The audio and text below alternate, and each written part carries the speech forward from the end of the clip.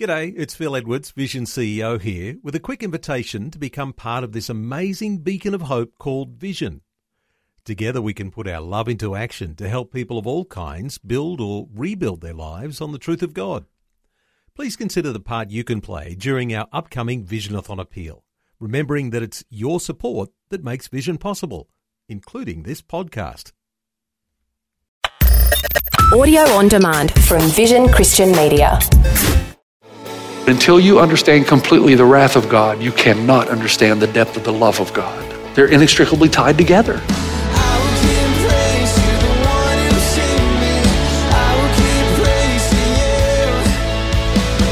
Hi, and welcome to Today with Jeff Vines. Today we'll continue Jesus Paid the Price, a message about God pouring out his wrath on his own Son so that we will never have to experience it. You can actually look at these gardens, these dark gardens of your lives as time to let your light shine. You may not know why, but you know who, that he can be trusted, that he's faithful, he will never abandon you.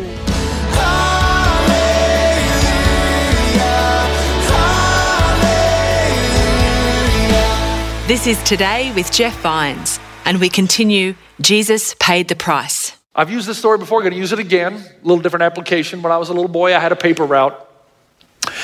And there was a little boy actually he's a big boy, 3 years older than I was. He lived to terrorize me.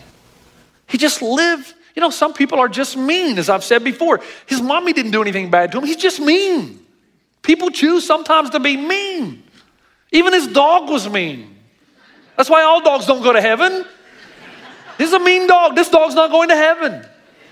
And so he lived for Friday at 3:30 when I'd come around and knock on the door and I would say, collect paper boy. And that just means it's time to pay me for delivering your newspaper to your front door. It's time for you to take a crowbar to that wallet and give me a nice tip. I'm young, I need cash. And he just waited for me to get there. And then he would spit tobacco juice on me. He would throw Coke bottles at me. He would stick his dog on me. He terrorized me. And I took it for a while until I couldn't take it anymore. And I told my older brother, who was a championship wrestler.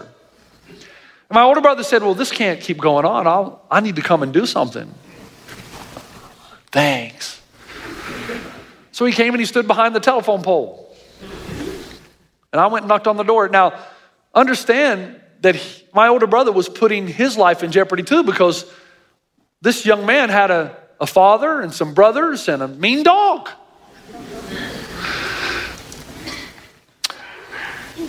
So I went to the door and I knocked on the door and I didn't even wait. I just hit him right in the face as hard as I could. In the name of Jesus, I struck him.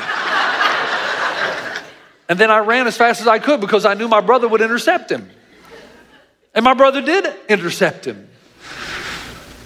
And he opened up a can of hurt, pain and suffering. And I stood there and I enjoyed every second of it. Because I was not yet called by God to be a pastor. I was not about restoration yet. I was about retribution. And I just enjoyed justice, judicial punishment. And you know, my relationship with my brother changed after that. I knew he had a certain affinity and sentiment for me. But when he did that for me and put his life in jeopardy, I don't know, I recognized, well, my brother actually does love me. That he took the terror that I deserved. Let me pause here. Do you know why we don't feel loved by God? It's because we're in a generation and a nation that doesn't like to talk about the wrath of God. But until you understand completely the wrath of God, you cannot understand the depth of the love of God. They're inextricably tied together. See, until you see yourself as an object of the wrath of God because of your sin, then you're not going to have a love appreciation for God because of what he did for you. In reality, you don't think you're that bad. So God doesn't really need to punish his son for me. I mean, come on. So the love of God will never have any true, deep meaning for you. See, why is it that I cry out to God, why don't you take Robert Mugabe? He's the president of Zimbabwe. Why don't you take him out, man? He's killing his people. He's depleting the nation. He's 94 years old. As my older brother used to say, man, mean don't die. The meaner you are, the longer it seems you live. So God, take him out. But yet I can never remember ever saying, God, I'm mad at you because you haven't taken me out. Remember I asked you a few months ago, have you ever lied? Yes. What does it make you, a liar? Have you ever taken something that doesn't belong to you? Yes. What does that make you, a thief? Have you ever coveted something? What does that make you, a coveter? I mean, we're all sinners. And until you truly believe that about yourself, you'll never know what it is to be loved by God who, instead of pouring his wrath out on you, pours it out on his own son so that he would not lose you. Think about it like this. In the first garden, think about what Jesus did for you now. In the first garden, this is important. In the first garden, God says to Adam and Eve, obey me about the tree and you will live forever. And intimacy with me will be the daily walk of your life. But then he comes to a second tree in the Garden of Gethsemane and he says to his son, Jesus, obey me about the tree.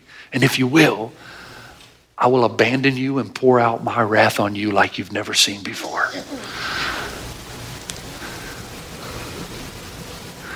Nobody experienced what Jesus did. But the question is why? Why? And here's the answer. So that when you come to the dark gardens of your life, when those things happen to you, you will never have to say, God is punishing me for something bad that I've done. No, because he poured all his wrath out on his son. See, this is what happens most of the time. I believe most of us believe that God is sovereign. And I believe that you believe that God is good and has the best intentions for your life. I think your doubt has to do more with you than God. One illustration, I'll take you home. I was off last weekend. It was great. Pastors don't get weekends off. I got a Saturday off, man. So I drove out to Palm Springs, played a little golf and spent the day with a buddy of mine. After being there about a half an hour, I realized that he had also had a friend come to visit him and he wanted to introduce me to her. And within 30 minutes, she says to me, you know, I really need to talk to someone. I'm on vacation. I'm not talking to you. I mean, it's amazing what happened. I just don't want to talk to you right now. I'm on vacation. I know you have problems, but I'm on vacation. I don't care. I mean, that's really my attitude at first. I'm just being honest. I don't want to talk to you. About an hour went by and she said again, I really need to talk to someone. I knew what she meant. I really need to talk to you. I said, okay, how can I help you? Man, when I heard her story, it just reminded me of when we think our lives are bad, we got no idea. 5 years ago, she had her child, and the child died after one day. You should hear her story. She had the child, the little boy, and the cord was wrapped around his right leg. The doctors took him into the ICU and said, oh, he's born strong, he'll be fine. So she waits. 2 hours later, they want to transfer the child from Hemet to Beaumont. She follows them. She's there for hours. They come out and they say, okay, we got some complications. She says, don't worry, he's born strong, he'll be fine. They rush the child to Loma Linda. And the next day they come out and say, you better come in and hold your child because he only has minutes left. She holds this son and he dies. Nobody explains anything to her, tells her why. She turned to a small savior called alcohol to numb the pain. And now here 5 years later, she's an addict and she's drinking herself into oblivion. She's 45, she looks like she's 60. But she just wants help. She says, how can I find peace in this garden? She didn't say it like that, but how can I find peace? How can I go on possibly? I know God is sovereign and I know that he's all powerful and he can do anything. And I know that God loves me. So she gets it. She knows all that. She believes it. So she's gone to the default that most of us go to. She says, I must have done something really bad and I'm being punished. When you come to the gardens of your life, you have to remember that Jesus staggered so that you would never have to. That he was abandoned by God so that you would never have to be. that the wrath of God was poured out in him so it would never be poured out on you. That whatever the reason, it can't be because he loves you or doesn't love you, and it can't be because he's mad at you and he's punishing you. All the punishment due us was poured out on his son. That's the only way you are to live. In fact, we could say it like this: Jesus trusted and obeyed perfectly and suffered so that you and I can trust and obey imperfectly and have peace. This is Today with Jeff Vines. Pastor Jeff's message is Jesus paid the price, a reminder that we can no longer be punished by God because it was all poured on Jesus. That's what Paul said in Romans 5. Consequently, just as one trespass resulted in condemnation for all people, so also one righteous act, what Jesus did on the cross, resulted in justification and life for all people. I'm not saying that God won't have times that he'll discipline you, but the discipline always leads to restoration and life. Condemnation and judgment leads to condemnation and disintegration. The only way to live your life is to know that what Jesus did in that garden is so that you would never have to. You'll never be abandoned. And God's not going to come down and punish you by taking the life of your child because he's angry with you, because all of his wrath was poured out on his son, so he would never pour out his wrath on you. Do you understand that? So that you can actually go forward in your life in great peace. You can actually look at these gardens, these dark gardens of your lives, as time to let your light shine. You may not know why, but you know who, that he can be trusted, that he's faithful, he will never abandon you. And he will bring all the chaos into your life into a beauty and pattern and design. What did Jesus do after the garden? He said in Matthew 26, put your sword back in its place. For all who draw the sword will die by the sword. Do you think I cannot call on my Father and he will at once put at my disposal more than 12 legions of angels? Jesus is saying, don't fight for this. If I didn't want to do this, I could take care of it myself. But I want to do this. It is the will of the Father. And he says, not my will, then yours be done. Have you got to that point in your life yet? That you can say, God, not my will, but yours be done? In Matthew 27, when he was accused by the chief priests and the elders, he gave no answer. Then Pilate asked him, don't you hear the testimony they're bringing against you? But Jesus made no reply, not even to a single charge, to the great amazement of the governor. Why? He's not fighting it anymore because he knows it's the will of the Father. And so he approaches it with poise and peace and perseverance. Well, what does all this mean? My friend Chris backstage, who helps us every weekend almost, goes for dialysis 4 times a week. Do you know what that's like? 4 times a week. And he's a young guy, but this is how he's going to live the rest of his life until he gets a transplant, hopefully, someday.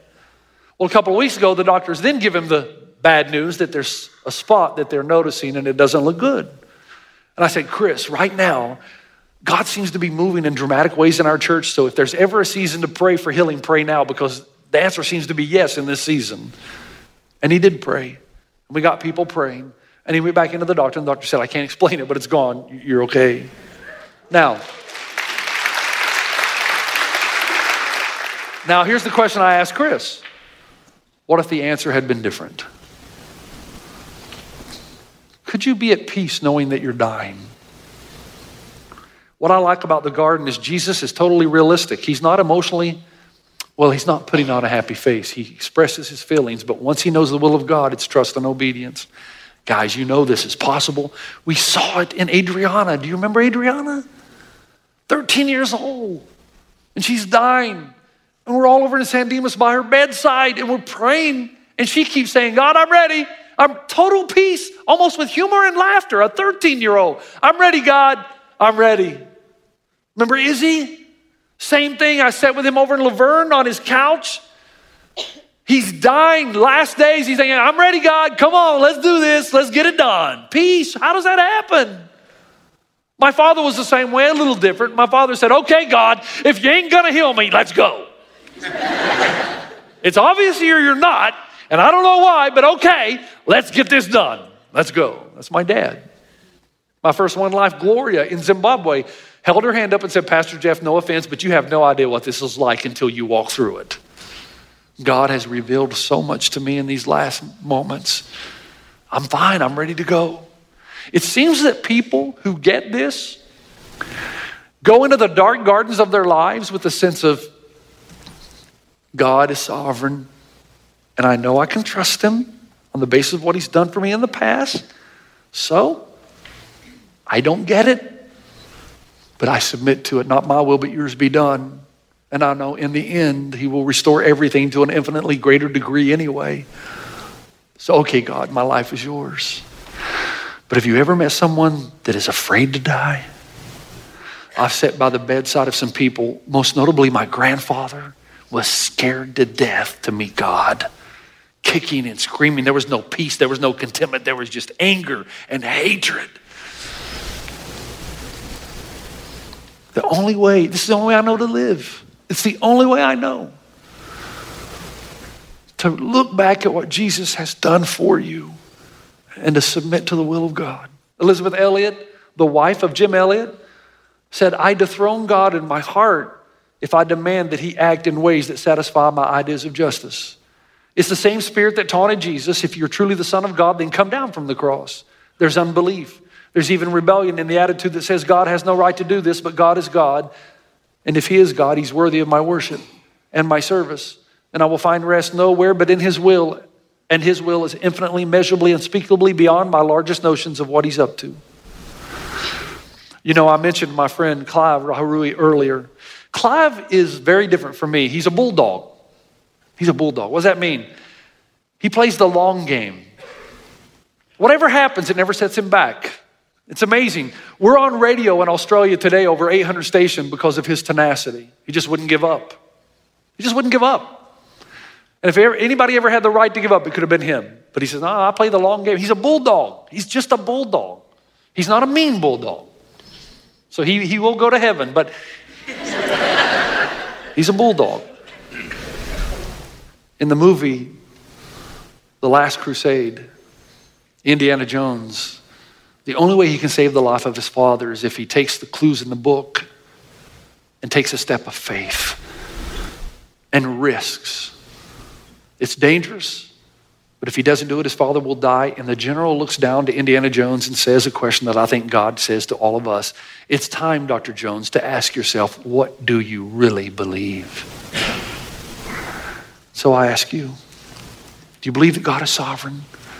Do you believe that God can be trusted? Is he your Father in heaven?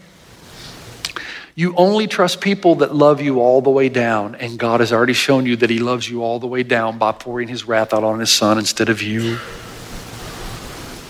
and abandoning his son so he'd never have to abandon you. But none of this is the real problem, is it? This is the end of the sermon now. You've done well, so proud of you. It's not the real problem, is it? You know what the real problem is? You don't trust yourself.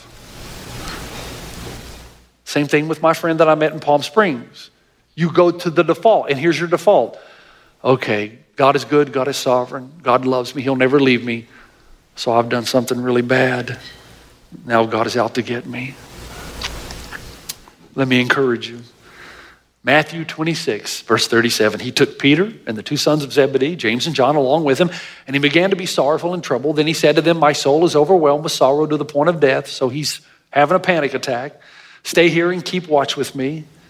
Going a little farther, he fell on his face to the ground and prayed, my Father, if it is possible, may this cup be taken from me. Then he returned to his disciples and found them sleeping. Couldn't you men keep watch with me for 1 hour? This is supposed to remind you that Jesus will never leave you even if you fall asleep. Think about what Jesus could have done. Come on, guys. I need you. You bunch of losers. You can't even stay awake. I mean, I'm about to go to the cross. You're so thick you don't know that, and you're not my friend because you can't even help me. You can't even stay awake, keep watch. You bunch of losers, that's it. The deal's off. I'm not dying for you lot. He doesn't do that. Do you hear the tenderness in his voice instead? Here's what he says. I know, guys, your spirit is willing. Your flesh is weak. So I'm going to die for you. You can't be righteous, I know. So I'm going to be righteous for you. The passion reveals to you there's nothing you can do to separate yourself from the love of God, nothing. You can't wear the love of Jesus out. You're never going to go to God and say, that's it. I got a limit to my love, you know. Come on. You're sleeping on the job. You're not righteous. You've fallen so many times, forget it. No. The garden is to show you that all the wrath of God's been poured out on Jesus, so it's not going to be poured out on you. And he's never going to abandon you, and that's why he abandoned the Son, so he'd never have to abandon you. There's nothing you can do. I don't know how to communicate that to you. That Jesus took hell for you so that you would never have to be separated from him ever. And that even though you will walk through the valley of the shadow of death, his rod and his staff will comfort you. And you will dwell in the house of the Lord forever. Amen? Amen. Father, I thank you and praise you for the power of your word, for the ministry in the garden, for what we're supposed to take away from what Christ has done for us. I pray for every person in the room right now that has had something happen to them in the past that they've not been able to let go of. I pray that this would be a day in which you would set the captives free. I pray that they would see you in a new light, in a new way. That although they may never have this exhaustive understanding of what happened and why it happened, they do know that you're sovereign above all, that you have defeated evil once and for all. And this could be, in this moment of a dark garden, their time to shine and to be a light into a dark world. I pray that every single person who's had that experience in the past, they'd let go of it today and just go on forward with great success and a dependence on you, knowing that you will take even the chaotic moments of our lives and bring beauty and pattern and design. I pray that the evil one would no longer have his way to bind them and hold them under shackles so that they can never experience the abundant life you came to bring. And I pray for that freedom to happen through miraculous ways. In Christ's name, amen.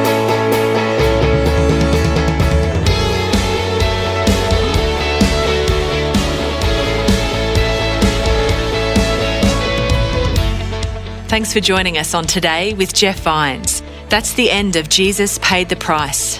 What a beautiful truth that because of Christ's sacrifice, we are free to trust and obey God imperfectly and still have peace with God.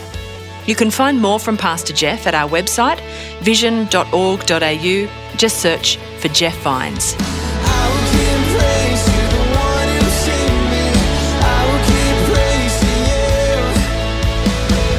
Today with Jeff Vines. Just another way Vision is connecting faith to your life.